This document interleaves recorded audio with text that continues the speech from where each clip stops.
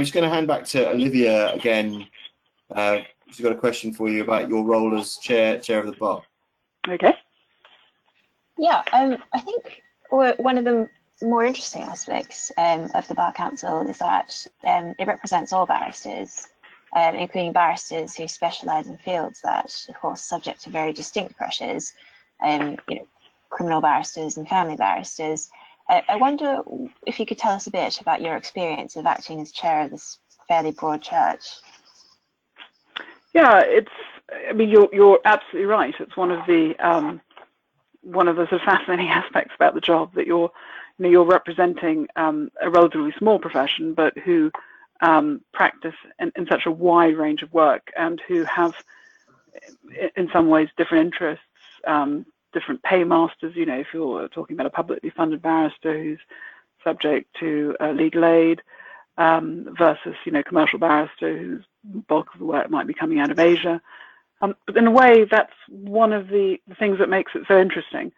And I would say that the job, which it was what it is really for a year, requires many of the skills of my day job, but in a completely different context. And so you're looking really at advocacy. You're advocating to these barristers who are your members. You're advocating to the government in relation to the justice system, in relation to legal aid, fees, for example. You're advocating to regulators to stop them over-regulating the profession, and of course to the outside market. So that's the first thing, advocacy. Secondly, strategy. It's all about planning for the future of the profession and the organization, and figuring out how to ensure that it stays together, that it recognizes the importance of sticking together as a profession.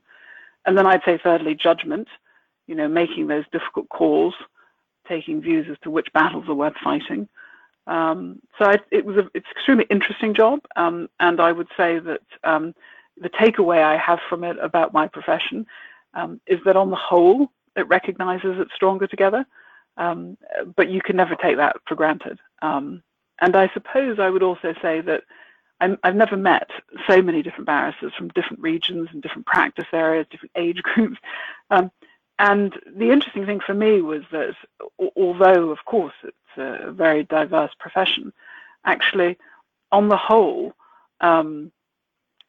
barristers, enjoy the same challenges.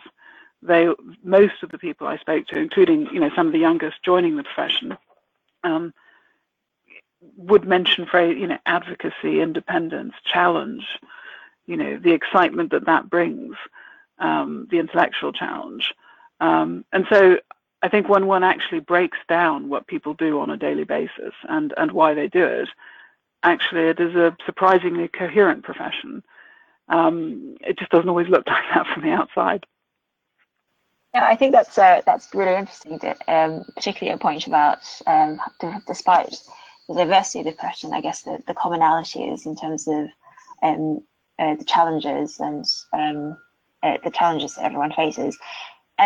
One thing I also wanted to ask about, you've already mentioned launching the Wellbeing Portal during your time as chair, which sounds like it would have been a very useful resource. I wonder if you could tell us a bit about what you hope to accomplish when you're first appointed as chair, and some of the accomplishments maybe that you're proud of. I suppose in very simple terms, I hoped to leave the organisation in a stronger place.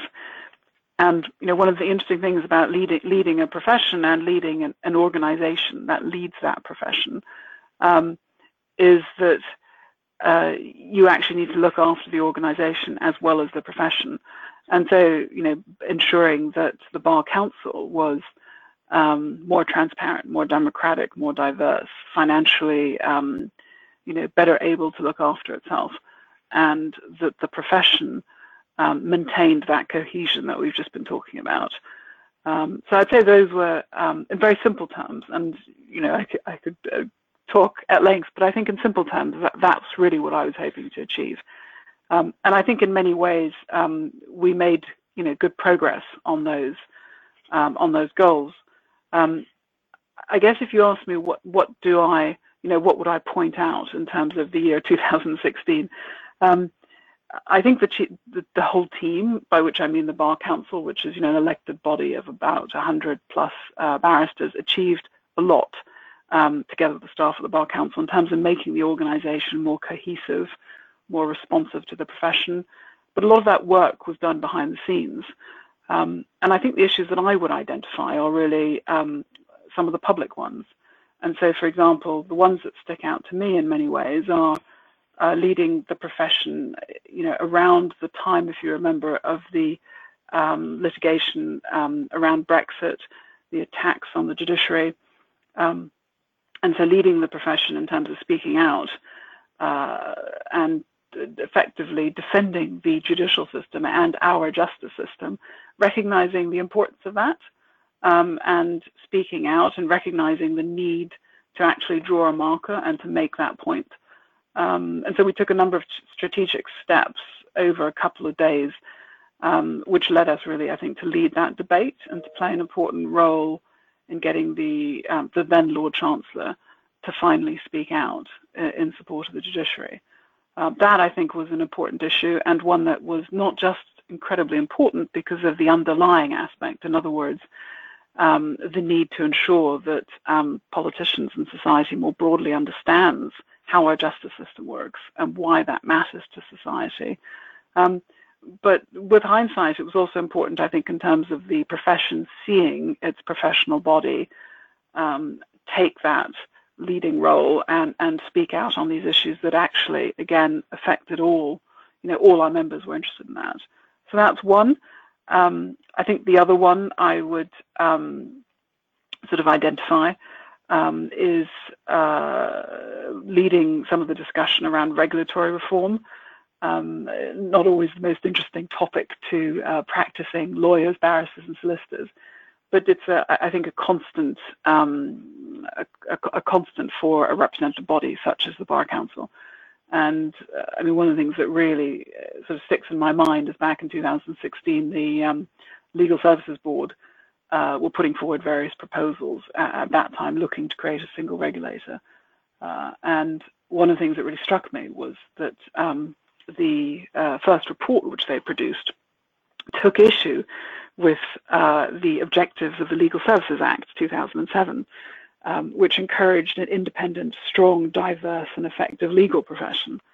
And the LSB took issue with this, and they thought that that was a problematic objective, and suggested it didn't stem from the fundamental justification for sector-specific regulation, and went on to do a review of some of the UK's largest regulators, including Ofwat, which, as you know, regulates waters and sewers.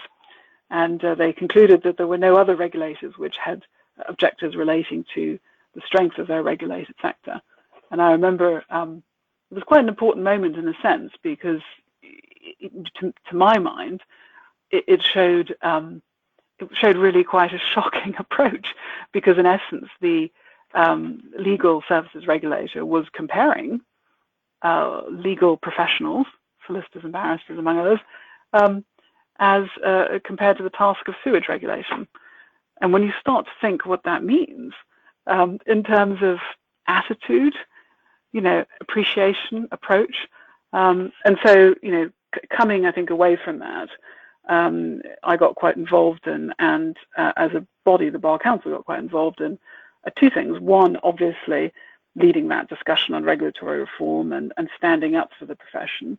But secondly, this I would probably call it fight on regulation, combined with what we saw happening to the judiciary around Brexit, led us really to recognize that we need, as lawyers, to constantly educate, promote that we're professionals, that we're part of the justice system, why the justice system is important to society, things that we take for granted, but that you realize actually you can't take for granted. And at a very basic level, we, you know, individually and through our professional organizations, through firms and chambers, need to think about constantly reinforcing, so that we aren't just relegated to, you know, the equivalent of Ofwat nothing. I have nothing against OFWAT, but there's no doubt that what we do and the role that we play is completely different. So yeah, so I would say those two issues that turned out to be interrelated, and the leadership role, I sort of took on the position that we as a profession took, are probably two of the things I look back on and think, yeah, that was the right thing to do.